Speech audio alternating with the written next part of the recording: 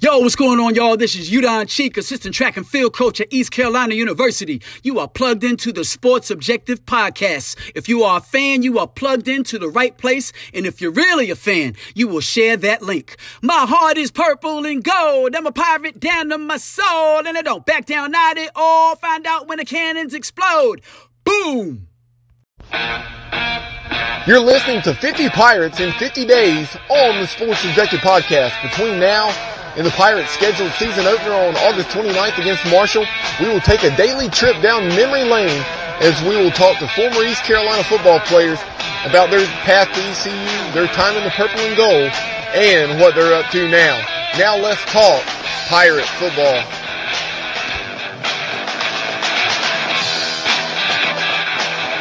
Welcome into the Sports Objective, 50 Pirates in 50 Days. Ladies and gentlemen, we're honored to have a guy who was a Pirate. He came back in 2018 as the defensive coordinator of the Pirates and now is in Louisiana, as certainly at Louisiana Tech, and that is David Blackwell. Coach, how are you? I'm doing good. It's good to see you guys again, and I appreciate you having me on. Certainly, Coach, we wanted to have you on because it's been certainly a crazy ride with COVID and everything going on. We're doing this obviously 50 Pirates in 50 Days, having you actually have the luxury of you were a player. I know a student coach there, student assistant, and then you actually coached in 2018 as a D coordinator. Glad to have you back on the show with us. One of our favorites in 2018. It was a great year. I thought that you would have more time in Greenville, but I know you're happy there. And you actually have a lot of Pirate connections there. I was wondering if we could change the mascot down there to Pirates, because you have an offensive coordinator and a defensive coordinator and a coach, and Coach Holtz used to coach in Greenville. So I thought that was really interesting to see the offensive defensive coordinator and a former head coach of the Pirates. No doubt. We definitely have a Pirate flavor down here with Joe Sloan as our offensive coordinator, myself as D coordinator, and then obviously Coach Holtz. And then we have also on our defensive staff, we brought in David Mackey as an analyst, who was one of our defensive analysts at ECU when I was there. So it's been, we definitely have we get to telling Pirate stories every once in a while around here. So, but we all have fond memories of ECU. Obviously the way it ended there in 18 wanting, what we wanted, but things happen and you move on and you do the best you can. But it's, I thought for, 7 or 8 games, 7, 8, 9 games that year, we played pretty competitive defense down the, we got beat up a little bit down the stretch, and the last 3 games really didn't play well, or last 2 games especially didn't play well. And it, depth caught up with us and other issues, and, speculation affects the players. There are a lot of excuses. The reality is we didn't get it done. Well, we think the world of you. That's why we invited you back, and you're always a Pirate to us. I know that like you said, you had to be politically correct, obviously being down there in Louisiana. How are things, first, before we get into talk about your career, how are things there for you right now? Because I tell you what, no matter who, I don't know anybody right now that's not affected by COVID in some way, COVID-19. No question. It's been definitely different for everybody and nationally. And, obviously there's a lot going on around the country with it. But, for us, it was exciting. Today was our first day of mandatory workouts. We've had our players back since June 5th in voluntary workouts, but today was the first day of mandatory workouts. And so we could have face-to-face position meetings today for the first time. And it was just good to get back in the meeting room with the players. We're tired of meeting with each other and as coaches, and we've been back in the office as a coaching staff since started really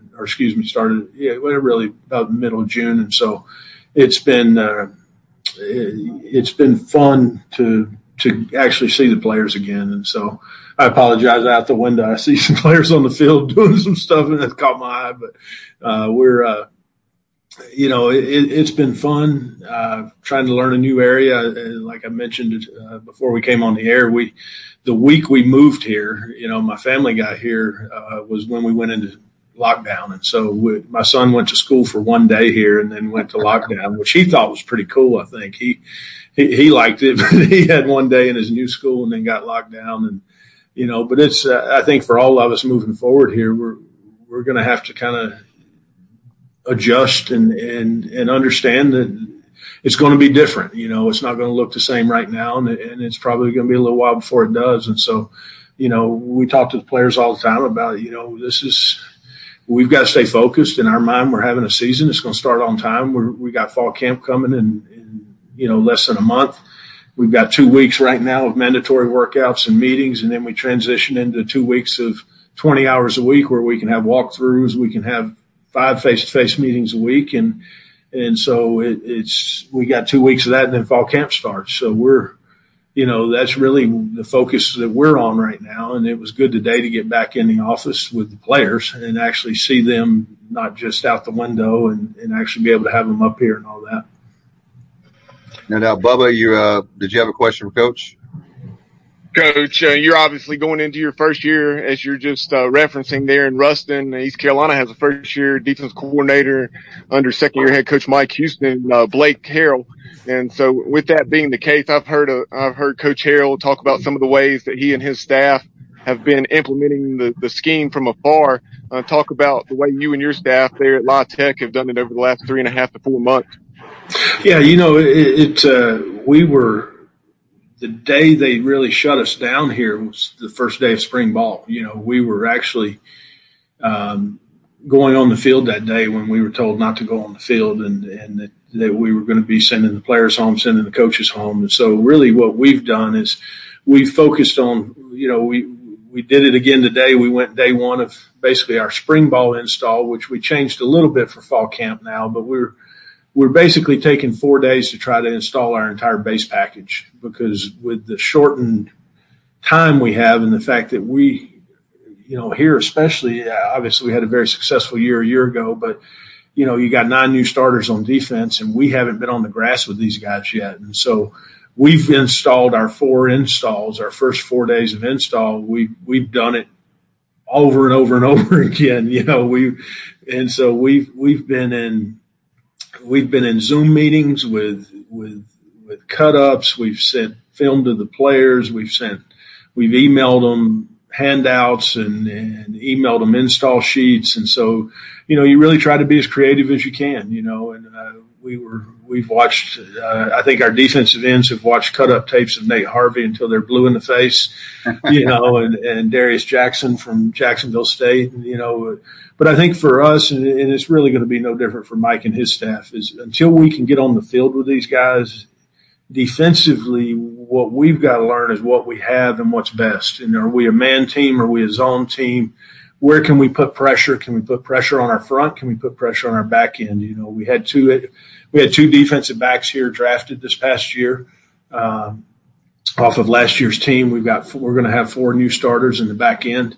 We've got talent. We're going to be young defensively, but we're really talented. And so it's going to be fun for us, but it's also a challenge, because not only do we have to find out who our starters are, we have to install a whole new package, and we have to figure out what flavor of defense are we going to be. I mean, can we be a pressure heavy, get after it kind of team, or do we have to be a little bit more of a zone team and a 4-man rush and even a 3-man rush at sometimes? So I think that's the challenge we all have right now, is you can watch film from last year and see a little bit, but the reality is until you get out on the grass, you really don't know what you have.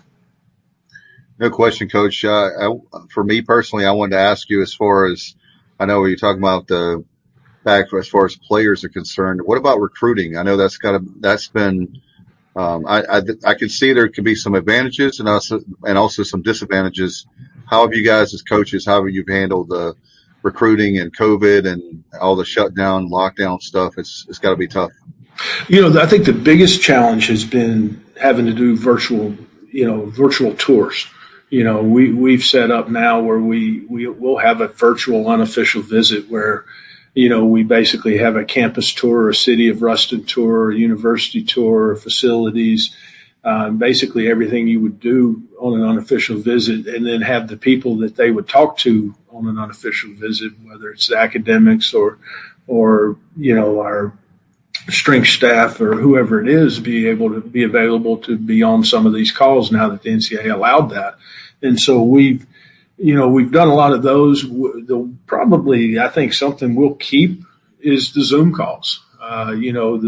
having all the players call in and all the entire defensive staff be on there. We've done a lot of those, and what we tried to do was I tried to organize, and Coach Holtz did a great job. We had our staff meetings every morning at 8:30, and we met 4 days a week at 8:30 with Coach Holtz on the Zoom calls.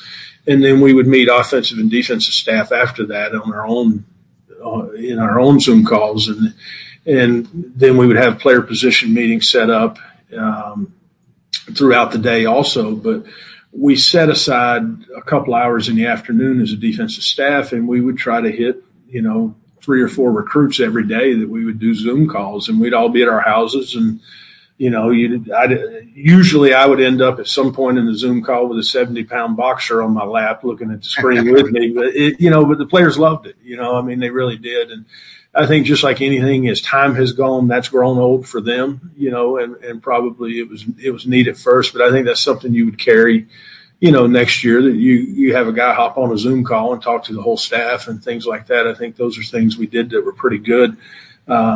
We were able to really do a good job, I think, as a full staff with recruiting throughout this thing. I think our recruiting's going really well. They've always recruited well here. We're in an area where there's a lot of talent, and you have access to a lot of players button up to Texas and Mississippi and Alabama. And so we have access within a 5-hour drive of here to a lot of football players. And so I think, coaches are, the coaching community is pretty good at finding a way when it comes to recruiting. And so, it's our lifeblood. We all understand that and know that. And, I think for the most part, Coach Holtz does a great job when we get him on with these guys and their parents. And so I think it's going as well as could be expected. What we don't get is the personal aspect where you sit face to face in a room and meet people. The other thing that's a little bit of, for coaches, uncertain is you don't get to eyeball players. You don't get to say, hey, is this guy really 5'11" or is he 5'9"? Is he going to shrink 2 inches on the ride over here? So you'd love to be able to put eyeballs on them before they get here. Coach, take us back to the late 1980s and talk about your recruitment. Did your recruitment begin under Art Baker's staff, or did that start after Coach Lewis came in there in December of 1988? Yeah, it was really – I'd never heard from ECU under Coach Baker's staff. When I was fairly heavily recruited for a little while. I had some what would be considered now Power 5 offers, and I was dragging my feet on making a decision, waiting on Clemson to offer. And I had been to their camps. I'd been everywhere. I grew up 30 minutes away, and so I kind of had drugged my feet a little bit on it, and didn't realize I wasn't as good as I thought I was, because some of those other offers started drying up as people started filling up and things like that. And so I played in an all-star game, and Coach Lewis had recruited me for Georgia, and so he knew who I was. And then Coach Shankweiler was at the all-star game. He was at the practices and all-star practices, and he came up to me after the game on the field and asked for my phone number. And, I learned a lot over the next probably month about ECU, as he started really recruiting me hard. And, I had a couple of other in-state North Carolina offers that were D1 offers at other schools in North Carolina that were in the ACC. And I really chose ECU because I was really sold on the fact that it was the only true football school in the state. I thought, that football was really important. People cared about it and they were passionate about it. And when we came up as a family, we fell in love with Greenville, and it was, obviously probably, I would say, one of the best decisions I can definitely say it's one of the best decisions I ever made. I have strong feelings for it, and I had an awesome experience at ECU, and we'll always think highly of it. No doubt, Coach. During that time, obviously, let's talk about Coach Shank being back, and how close are you to Coach Shank still? Are you still close to Coach Shank? We are. It was funny. I kind of knew I was not coming back at ECU. The new staff was pretty much in, and I knew I was going to ODU, but I couldn't tell anybody yet. And so I had about a month period there where I had to keep about a 3-week period there where I had to keep it quiet. And Coach Wilder didn't want it out public until after the first of the year. And so I was jogging in my neighborhood, and Coach Shank pulls up beside me and rolls the window down. He moved in right one street over from me. And so he rolls the window down, and he's giving me a hard time. Where are you going? What are you doing? One of those things. And so I made a comment to him that I said, there's been 2 times as a coach that I've been fired.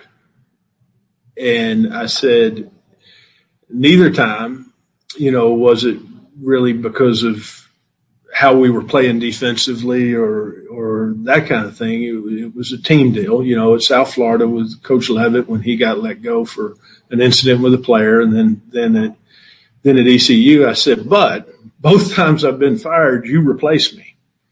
You come in on the staff that's replacing me. I said, you'd think that you'd care enough about me to get them to keep me. I said, this is 2 times where, you could help me out and throw me a bone here and get them, talk them into keeping me. But and he started laughing. He's like, that's not the truth and all that. I said, heck, you probably tell him not to hire me, but the irony of it is Coach Holtz came in at South Florida and he talked to me about staying, and he was very open with me that he had offered the position to Mark Schneider, and if he turned him down, that I would have an opportunity to stay. And obviously Mark took the job, but but now I ended up here with Coach Holtz. So, it's the coaching fraternity is a weird thing. One thing I have learned is try not to burn bridges, and that's the kind of thing that, you make a name for yourself, and you work hard and you treat people the right way, and you do the job the best you can, and hopefully good things will happen,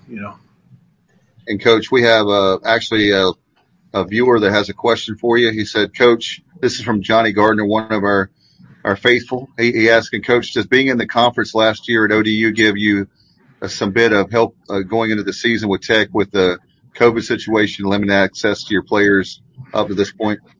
Yeah, I think it does from the standpoint of understanding the talent level of the conference. The one thing that, now we were on the other division, but we had some crossover games onto this side of the division. And I thought, I think being able to judge when I watch our defense on film against Marshall, who we played against last year, at ODU. And so it gives me an idea to look at guys and say, hey, this is one of the things that, I know how Marshall is because we played against them. And so I do think it definitely helps with some familiarity than coming in like I did last year where I really didn't know the league very well.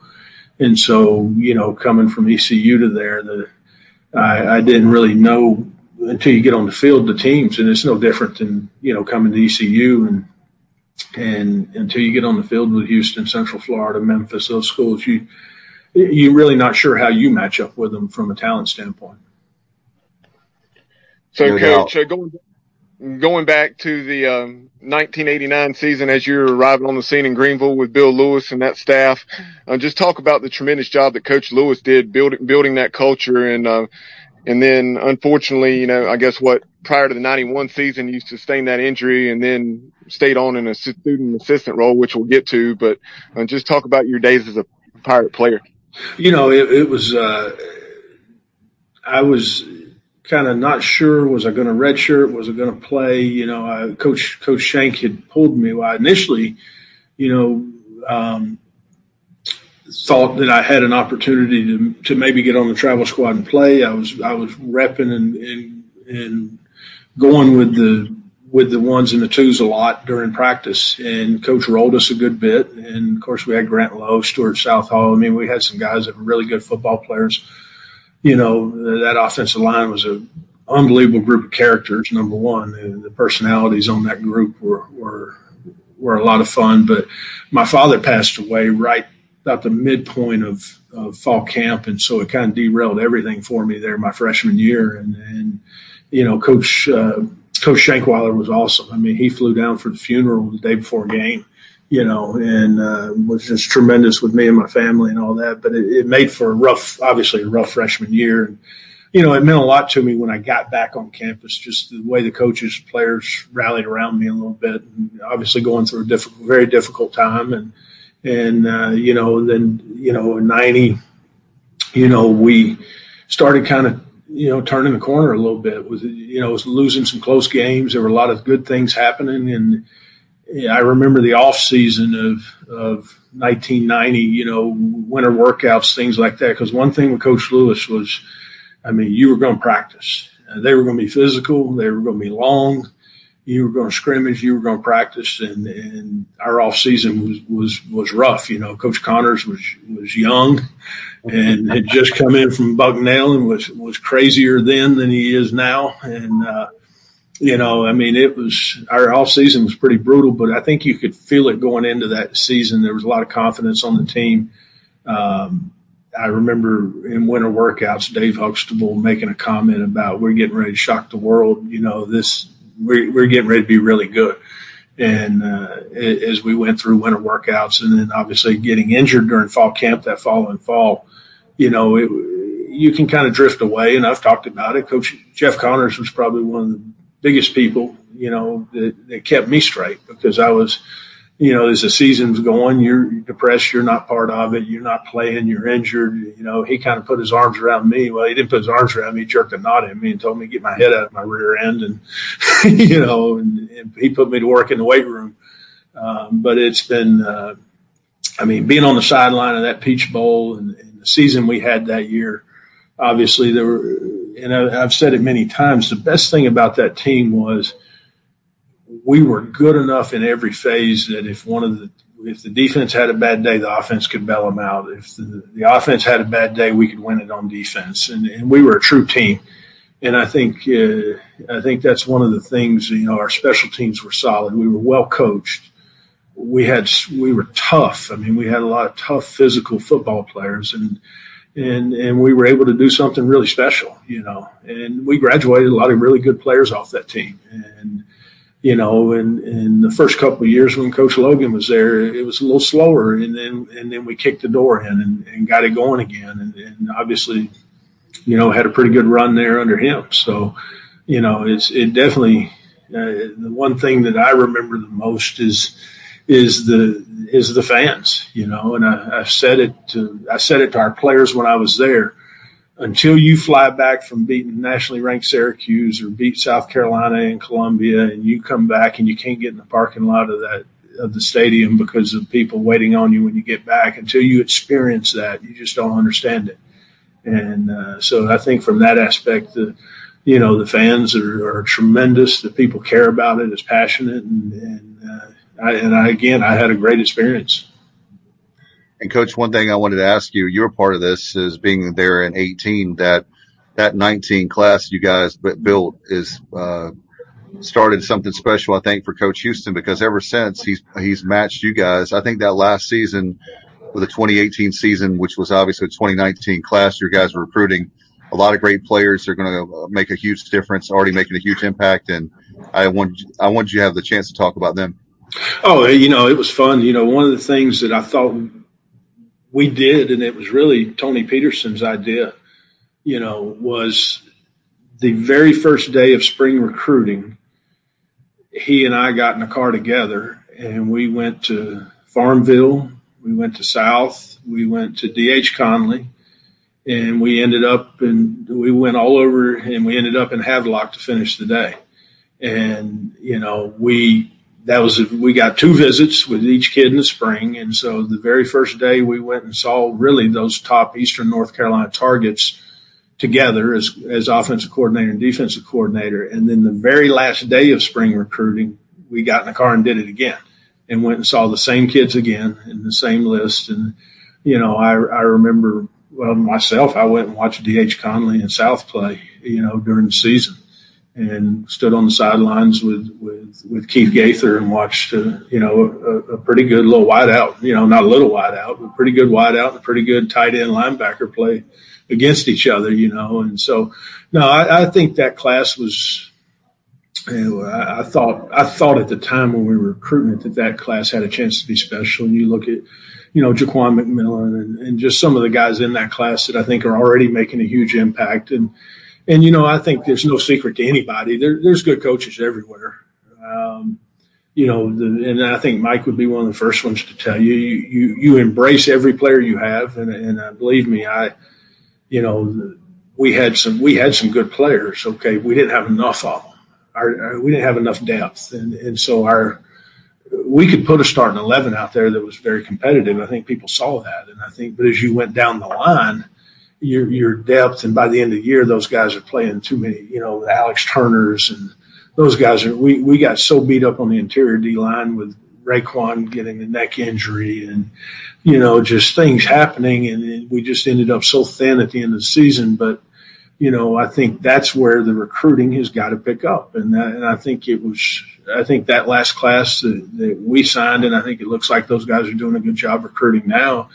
The young talent on that team, I think, is exciting. Sometimes it's frustrating also because you can't see the light at the end of the tunnel, because it takes a little while to build it. And unfortunately, when it had gone bad, it had gone bad, and there were a lot of players gone. There's a lot of attrition, I think, during Coach Montgomery's first 2 years, where there were a lot of players that were recruited that never made it to the field. And whether it was by Ruff's staff or by Coach Montgomery's staff, there was a lot of attrition. And that affects your football program. And I know Mike was dealing with that a little bit last year, just from a depth standpoint. And you can put a competitive first 11 out there. It's what happens when those guys start going out of the game. And so, but I think that goes into building a program. And, hopefully they're ready to take another step. They also have a really challenging schedule. Mike and I talked about that at the convention this year. They have a challenging schedule. So, it's, we're not a lot different right now. We're going to be a really young defensive football team this year. I don't know why it keeps working out for me where I take these jobs where it's, I go to ODU, they were 120th in the nation defense, and they had 3 NFL players on defense. I'm like, how do you do that? And then we graduated. We didn't have any of them back, but we were able to be pretty competitive this past year defensively. It was just a very frustrating year, overall, just from we really struggled offensively. And so it was, we had a statistically a pretty good year defensively. We went from 120th in the nation to the top to 46th and, in defense, but, obviously the season didn't go the way we wanted it. Coach, one of the tremendous players you did have the opportunity to coach in that 2018 season was Nate Harvey, just exploding onto the scene after having been a backup running back. So talk about that process for him and that decision to move Nate to the defensive side. And he was obviously the American Athletic Conference Defensive Player of the Year, led the nation in TFLs, and also was, I think, 3rd nationally in sacks. Yeah, it was, and I think everybody's probably heard that story a million. I know that was obviously a big story during the season that year, but really it started in winter workouts, 6 a.m. workouts out in February. We were out on the field and, I just see this 230-pound athlete that can stick his foot in the ground and change direction, and it just had a tremendous work ethic. And asked around about him, who is this guy, and it, he's a former walk-on. He's, he's like the 4th team running back, or, I'm like, well, is he, has he ever played defense? Is he, and so I just started kind of recruiting him a little bit, hitting him up after a walk. Hey man, why don't you come play for me, man? Why don't you come play for me? I'll try you out at linebacker. And so finally I went and just asked Scotty, and he said, well, he was open to it. And, and obviously Nate was open to it. Nate's thing to me was, I just want to play, coach. I want to get on the field. I know I can help us, and, we moved in linebacker during the spring and he did a good job, but I just kept, back in my mind going, we're deeper at linebacker than we are on the edges. And I have always been, I didn't see, aside from Kendall, we didn't have a guy that I really thought had that explosive twitch off the edge. That pass rusher that we always had at Jacksonville State, that guy that could scare the heck out of a quarterback or an offensive tackle. And so we got into the summer and I brought it up to Rod, about trying him out because he's one of the strongest guys on the team. And I said, let's try him out at Bandit and see if he can do it on the edge. And I talked to Nate again about it and he was, Coach, I'll do whatever you ask me to do, and we were about probably, I'd say 3 or 4 days into fall camp when the entire coaching staff was like, oh, this is going to be interesting because this dude's pretty good. Once we put shoulder pads on and he could really be him, because the thing is, as explosive and athletic as he was a physical player. We were watching because Larry Fedora is now the offensive coordinator at Baylor, and so we were watching the North Carolina game during our summer study, and I mean the 4th and 1 stops where he just absolutely destroys 2 or 3 people and is in 3 yards deep in the backfield. Just the physicality he played with. It wasn't just the flashy plays, he made dirty plays, and that was probably what made him so good. And he's a tremendous person. I mean that's one of the neat things I think is I get text messages and phone calls from those guys, to this day. I get Father's Day calls and, Coach, hope you're doing good. Alex Turner hit me up about a week ago. Just, Coach, I was thinking about you, just, wanted to say hello. And, it was really, a special group. I think part of it was they had been beat down publicly so bad for me to come in the door telling them I believed in them, and things like that. I think it makes, it makes it different, but they were a fun group to coach. And in a lot of ways, I think for a long time that year, I think we had it going right, defensively, especially. I mean, we had Central Florida 23-10 with the ball on the 1 yard line going in with 7 minutes left and fumble, and they run it back 99 yards for a touchdown. Houston had scored 50 points in every game, and we've got them at 23 points, and we fumble, and they run it back for a touchdown. And we had some bad luck too, but it was, I definitely don't regret it. I can promise you that. And Coach, let's go back to the fact when you got hurt and your decision to be the student assistant coach. Let's talk about how that impacted you to take that path long term, because it seems like that this was definitely your calling and your purpose in life. Oh, there's no doubt. I spent a year in the weight room with Jeff, and quickly, even though he was really good to me, I mean, he gave me. I was in charge of the cheerleaders and the dance squad and all that, and he made it. He didn't give me the hard, the 6 a.m. workouts. He kind of eased me into it, and then he started giving me more and more responsibility, as we went. But we sat in that weight room all day, and I was just like, man, I don't think this is for me, And so I went and talked to Coach Logan about wanting to become a student coach on the field, and and wanted to get into coaching. And he said, hey, we'll put you to work, we'll put you to work. And so I spent that first year working with Jags on the offensive line, and, had a great experience sitting in meetings, really learning a lot about it. And then we get into spring ball, and they brought Larry Coyer in as the defensive coordinator. And we were, a few days into spring ball, really, and Coach Logan called me in his office and told me he was moving me to defense. And I thought I did something wrong. And he's like, no, he said, Coach Coyer likes your energy. He likes how you coach. He wants you on defense. He asked if he could have you. And so they sent me to defense, and I've been on defense ever since. Larry was I think we were doing a one-on-one drill between the O-line and the D-line, and I was right in the middle of it, just, excited, fired up, getting after it. And coach like that. And so he really, he got me moved over there, and I've been over there ever since. Yeah, talk about Larry Coyer's influence. What a tremendous defensive coordinator he was. You saw such a dramatic impact that he made. The Pirates improved tremendously defensively in that 93 season, even though issues on the offensive side of the ball with Marcus Crandall going down didn't reflect it in the win total.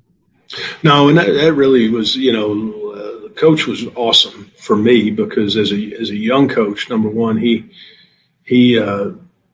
really taught me a lot. We would, during the summer when everybody's on vacation, Larry wasn't much on vacations. And so he and I sat in there and we just watched film and he would teach me stuff and talk and really got to the point where fall camp rolled around and he said, "Hey man, you're going to coach the Leos," which was our outside linebacker to the boundary. And he said, you're going to coach that position. You're going to coach. You're not going to just help out. And so he had a lot of, obviously he believed in me an awful lot and gave me a lot of responsibility that, as a student coach to have your own position, and then his personality was definitely a handful.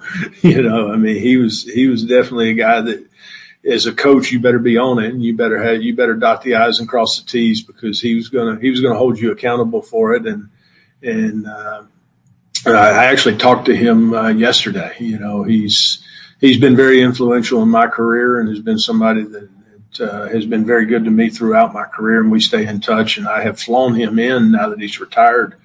Everywhere I've been, he couldn't come the ECU year because his wife was sick, but I have flown him in for a week in the spring and a week in fall camp and let him watch practice and really pick his brain, and our head coach and our guys at Jacksonville State loved him. And, but you talking about a guy that in the NFL was a defensive coordinator in the NFL. He coached DBs in the NFL. He coached linebackers in the NFL, and he coached defensive line in the NFL. And in today's world where coaches really specialize on one position, he could coach anything on the field, and that was probably one of his gifts. Wow. Coach, one of our co-hosts, Kyle, was unable to join us tonight, obviously, but he had a question. It's been mentioned a lot, the possibility of playing in the spring. So talk about that. And then Dave and I, as well as Kyle, were talking about it earlier, just that possibility of playing maybe 20, but maybe as many as 23 or 24 games in a calendar year. As a former player and somebody who's coached the game at a high level for 25 seasons now, what are your thoughts on that? Well, I think that, obviously a lot of people are saying that's a last resort, and I think, is what you would want it to be. We're starting mandatory things back today. We're 4 weeks away from starting fall camp, so the clock's ticking. I think it's definitely ticking, and obviously things nationally are not trending the right way right now. I don't think anybody that says they know what's going to happen right now doesn't, because I don't think anyone really does. They're just filling their way through this thing. But I think if we did get pushed to the spring, I think it would be abbreviated. I think it would be an 8-game, 7-game season with potential of a playoff, or, maybe they'd have bowl games. I don't know. But I think it'd be an abbreviated season and then they might try to push the start back the following year to, a little bit. But I think people also, you play a season and you play into January, and a lot of people turn around and have spring ball starting right up in February. A lot of people are starting in February now. We were going to start that first week of March, here, and it, you got four spring scrimmages that are full speed and tackle the ground, and then you have the ability to have, an additional 5 or 6 half scrimmages throughout the spring. And so in my mind, the spring is more physical than the fall because of the practices and the length of practices and scrimmages. And so I think that there's some of that too. And Coach Holt's getting ready to come in my door. No, he popped down the hall. He stuck his head in and kept going. I was going to get him to say hello if he came in. Yeah, come on, Coach. But I think that, the biggest thing I think we all are going to have to just come to grips with is that football season is not going to look the same as what we're all used to, coaches and players and fans. And and hopefully that we were able to go on time and play a full season. But obviously with the Big Ten, the Pac-12, that's going to change some things. I think that, the Power Fives are probably trending to that direction, but, you never know. And obviously for schools like us, non-conference games are big games. Our athletic department needs the Baylor payout or the Vanderbilt payout that we play this year. So plus those are, we want those games too. Yeah. We're excited about those games. Coach, I saw on your schedule the first game is that at UNLV? It is. The Running Rebels. Yeah, that's certainly a great game. And the first two games, I see, are on the road. So you have UNLV and then Southern Miss, somebody that East Carolina knows very well, and another team that we wish we could have back on the schedule. Yeah, they've done a good job. I mean, they're a good football team, just like they were the last time I played against them, which was at ECU, back in '94. And they were a team that, them or us, it was going to go through one of those places at that time on who was going to a bowl game. And when we had the alliance before they formed Conference USA or whatever they called it, Liberty Bowl Alliance or whatever it was called, but we had some absolute wars against them when I played, and also, as a coach. And then, I'll never forget Steve Logan faking the field goal with the bowl game on the line, and him on the headsets, and Paul Jett going nuts, going, "What are we doing? We're faking it." and getting the PI, and they move it up 15 yards, and we kick a chip shot field goal, and we get in the locker room. He said, "Really wasn't that hard a decision. There was no way in hell we were making that field goal." So it's just, but the Southern Miss games through the years have been a lot of fun. And obviously here it's a big game. That's probably our biggest conference rival here. And so, it's a big game here. And, we were fortunate last year to beat them. And, we're going to their place next year. So it'll be game 2. And that's a big game in our conference because, probably them, us, and UAB are probably, most people consider the 3 best teams in this side of the league. So it'll be exciting. It's like you're saying, Coach, Chad Holcomb had his ups and downs throughout his career to that point, but then he went on to the Liberty Bowl later on that season and knocked in 4, including 2 from 40-plus against Stanford, and really was a big part in helping us win that day, 19-13. Oh, there's no question. And that wasn't really a shot at Chad as much as it was. I think it was like a 53 or 54-yard field goal. And so it was like a really long field goal. And so Coach was just like, heck, we got just a good chance of faking it and scoring as we do, and then he nailed it. I mean, he nailed the game winner and put us in the bowl game. So it was definitely it was one of those memorable moments, and that was really Coach's, you would have to know Coach's sarcasm and wit too, and probably doesn't come through on the radio. He was, hell, he ain't going to make it anyway. We might as well go for it, and so, but it was definitely one of those that, that sticks in your mind. And I really, more than anything, it was Paul Jett's reaction of, what are we do? What? We're going to fake it. So, but it was a lot of fun. I certainly didn't take it as a shot at Chad whatsoever, Coach. I knew it was one of those things because, like you said, it was around a 50-yard field goal. Yeah, I think it was like 53 or 54, and so it was a long field goal, and I believe it was into the wind, and so it was definitely would have been a challenge, but it was also a classic Coach Logan too. To do the thing right then that no one else in the world would expect him to do, and so that was definitely one of those moments that sticks with you. That's what made him very special as a coach. Let's talk. Speaking of, you brought up UAB. Can you talk about the job that Bill Clark has done there? What an amazing turnaround for that program. Yeah, they've done a tremendous job. And they've done it the right way. They've put a lot of money into their program. They've built a new office complex. They've built an indoor facility. They've really, they're talking the talk and walking the walk a little bit too. They've really put a lot of money. When they made the decision to bring it back, they said, we're going to bring it back and do it right.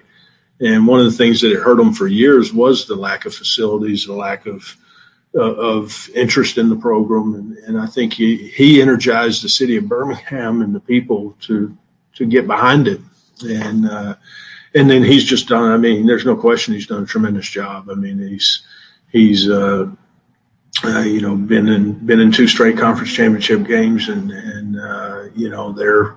they've got I believe we were studying them the other day. I think they got 18 starters back, for next year. So, I mean, they're going to be a challenge this season, and that's going to be a game we have here. That's one of the big games on our schedule. And, he and his staff have done a good job. I've got a couple of very close friends of mine that are on that staff. And obviously I have a connection there because he was the head coach at Jacksonville State before I got there. And our head coach, John Gross, was his offensive coordinator. And so we spent some time with him and know him. And I know Coach Clark pretty well. And he's a good guy, and he does a great job.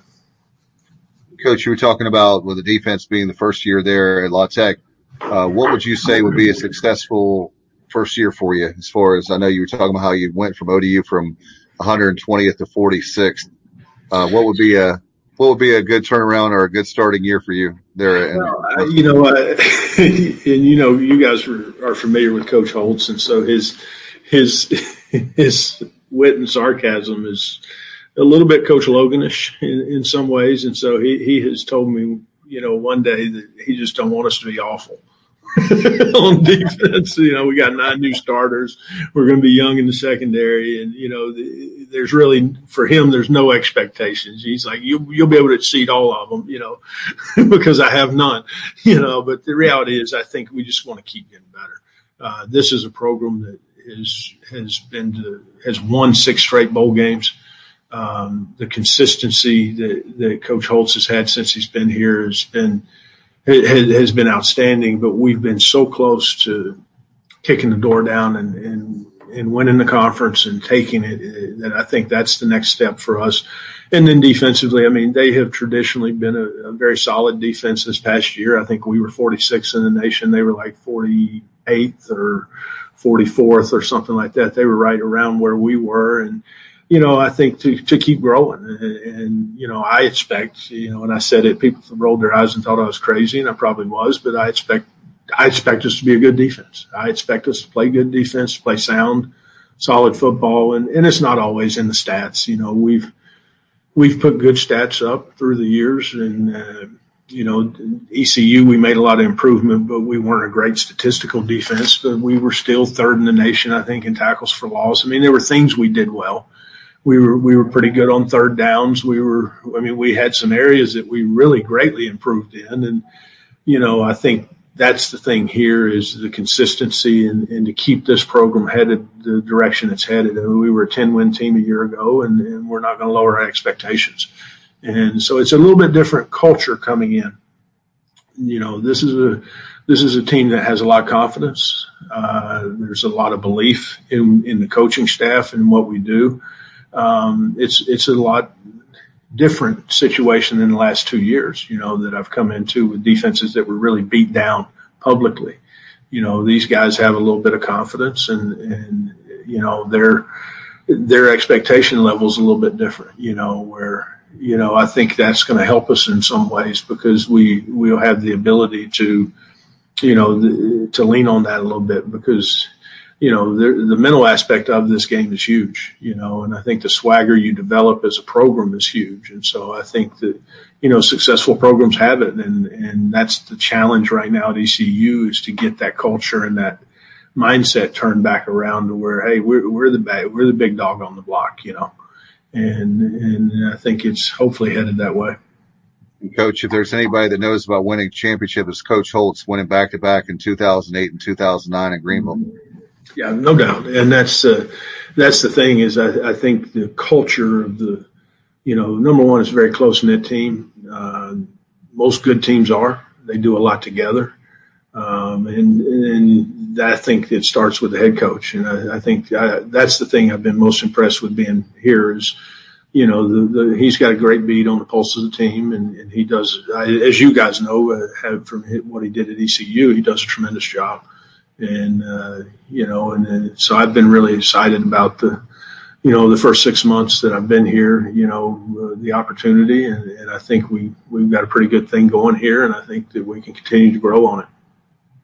Coach, I could talk to you for hours, and so could Bubba for football. I know you've got a busy schedule. Thank you so much. I appreciate all you've done for the Pirates, as player, coach, then obviously coming back as defensive coordinator. And we wish you and Coach Holtz and Sloan, everybody there with the Pirate Connection and beyond, and Rustin a great year. And we'll keep our eyes there in Louisiana and see how things go this season. Yeah, no, I appreciate you having me on, man. It's always fun, and it's good to see you guys again. Take care. Have a good night. Thanks so much, Coach. All right, too. Appreciate you very much. Good night. Yep, good night. All right, so appreciate I got another Zoom call in just a couple minutes, Bubba, so we can wrap this things up. But appreciate your hard work on getting David Blackwell. What a tremendous talent as a coach. Miss him dearly. He was so much fun. That was I will say this, Bubba, that was one of the bright spots of 2018, covering the Pirates, going to those practices. We had Tom and all the great staff there, the SIDs that helped us out, and they've always been Tom McClellan, all those great folks there with them. But David Blackwell, what a tremendous talent and a great guy. And he's the kind of guy, you hear that term, a guy you'd like to have a beer with, that's David Blackwell. Yeah, I love Coach Blackwell. It's a shame that he only had that one season in Greenville in 2018, but who knows, maybe someday down the road he'll be back, whether it's as defensive coordinator or who knows, maybe as a head coach one day. Because I certainly think a lot of Coach Blackwell. And Me like too. you said, the defense was headed in the right direction and just didn't have enough time to get them to where they needed to be. Like he referenced in the interview, some of those talented players like Jaquan McMillan, who came in and was a tremendous cornerback. He and the staff would have really benefited from having some of those guys at their disposal, but it wasn't to be. And certainly wish him nothing but the best down there with Coach Holtz and the Bulldogs. No doubt about it. And he'll do very well down there with that. There's so much talents down there, and the fact they're a winning program gives him time to a little bit of breathing room that he didn't have in Greenville. Before we go, I know that you wanted to mention for Coach Dooley's staff, picked up a great commit today, looks like for the 21 class. Yeah, we really did. 6'7", 215-pounder out of Texas. He also, I know, had an offer from UNC Wilmington, ORU, Oral Roberts, who's had some good basketball teams down through the years. And the tournament? But we picked up. I'm sorry? I was just adding to what you're saying there, that they've been in the tournament, Oral Roberts, in the past. Yep. March Madness. Yep, the Golden Eagles. And so Tay, it's either Mosher or Mosher. I attempted to cross-check that pronunciation of the last name with Stephen Igo, but he wasn't sure himself. He was actually catching up with Tay's coach. Apparently his nickname is Tank, but I'm sure Stephen Igo with hoistthecolors.net. Check Hoist the Colors out tomorrow and or in the next couple of days at least, and he'll have a more in-depth article outlining what kind of player the Pirates are getting in Tay. Sounds fantastic. And Bubba, I know we have more 50 Pirates in 50 days. Let's promo tomorrow night's show, and we'll get out of here. Yeah, earlier today, if you haven't listened to it yet, we caught up with former East Carolina tailback Willie Lewis. So definitely go back and check that out, as well as the first, 6 50 Pirates in 50 days prior to that. Throughout the remainder of the week, we'll catch up with East Carolina's offensive lineman from I want to say 2009 to 2012, or maybe it was 08 to 12, Jordan Davis. We'll hear from Jordan. I think he's up in the Cincinnati area right now, working in the business world. And then, in addition to Jordan, we'll catch up with Trent Tigner, who was a punter for the Pirates on Friday. And so those are a couple of the 50 Pirates in 50 days headed your way. And then tomorrow night, as you see scrolling down there at the bottom of the screen at 7:00, we'll be joined by Rachel Barbeau from SiriusXM, and also changing the narrative against domestic violence. And does an excellent job going around and talking to student athletes across the country. And then at 7:30, we'll talk East Carolina Pirate football with ECU alum and also the owner and so forth at Port City Films, Curtis Thiemann. And then at around 8 o'clock, we'll talk to Nicole Auerbach. Nicole is with The Athletic, and so we'll talk the latest with COVID-19 in college athletics with Nicole. All right, Bubba, thanks to Coach David Blackwell, 50 Pirates in 50 Days. Thanks to all of you viewing and certainly listening. You can watch these on Facebook Live, certainly Facebook. They're archived or on YouTube, our YouTube channel.